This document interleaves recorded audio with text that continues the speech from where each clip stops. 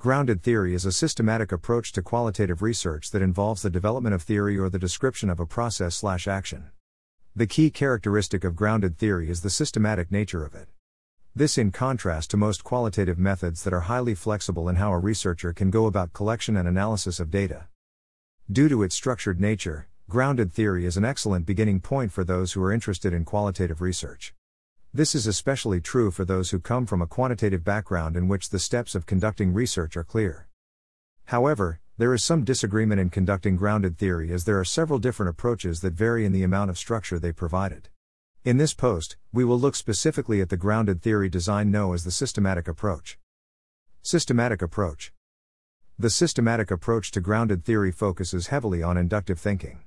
In many ways, the researcher starts with the most specific information they collected and summarize and move to the most abstract characteristics they were able to find through analyzing the data.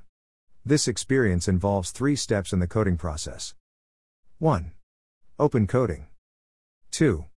Axial coding. 3. Selective coding. Open coding involves making the initial categories in which to place the data. For example, let's say you are looking at how principals support their teachers in professional development. You notice that several teachers share how the principals serve a leadership role in their professional development.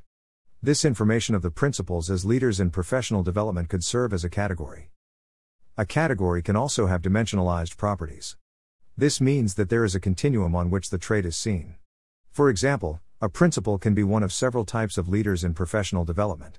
He can be a dictator, or at the other extreme, he can be laissez-faire. Both of these are examples of leadership, and there would be many examples in between. Axial coding. Step 2 involves axial coding. This involves taking one of your categories and making it the central phenomenon of the study. For example, if you are convinced that the heart of professional development for teachers is the leadership of the principal, this would become the central phenomenon. All the other categories are one of the following. Causal conditions, these influences the central phenomenon. Context, the setting. Strategies, influenced by the central phenomenon. Intervening conditions, influence the strategies. Consequences, the results of using the strategies. Another name for this is the coding paradigm. So an example is attached doc 1. The attachment shows the coding for systematic grounded theory and the interrelation among the various factors. It is very similar to developing a statistical model, which is why grounded theory is an excellent starting point for first-time qualitative researchers. Selective coding. Selective coding involves taking the coding paradigm and converting it to written text. It involves writing out the storyline in which the process happens and providing an explanation. It is not at all easy to take all of the information involved with interviews, developing a paradigm, and finally writing this down in coherent language. Conclusion. Grounded theory is an established qualitative method.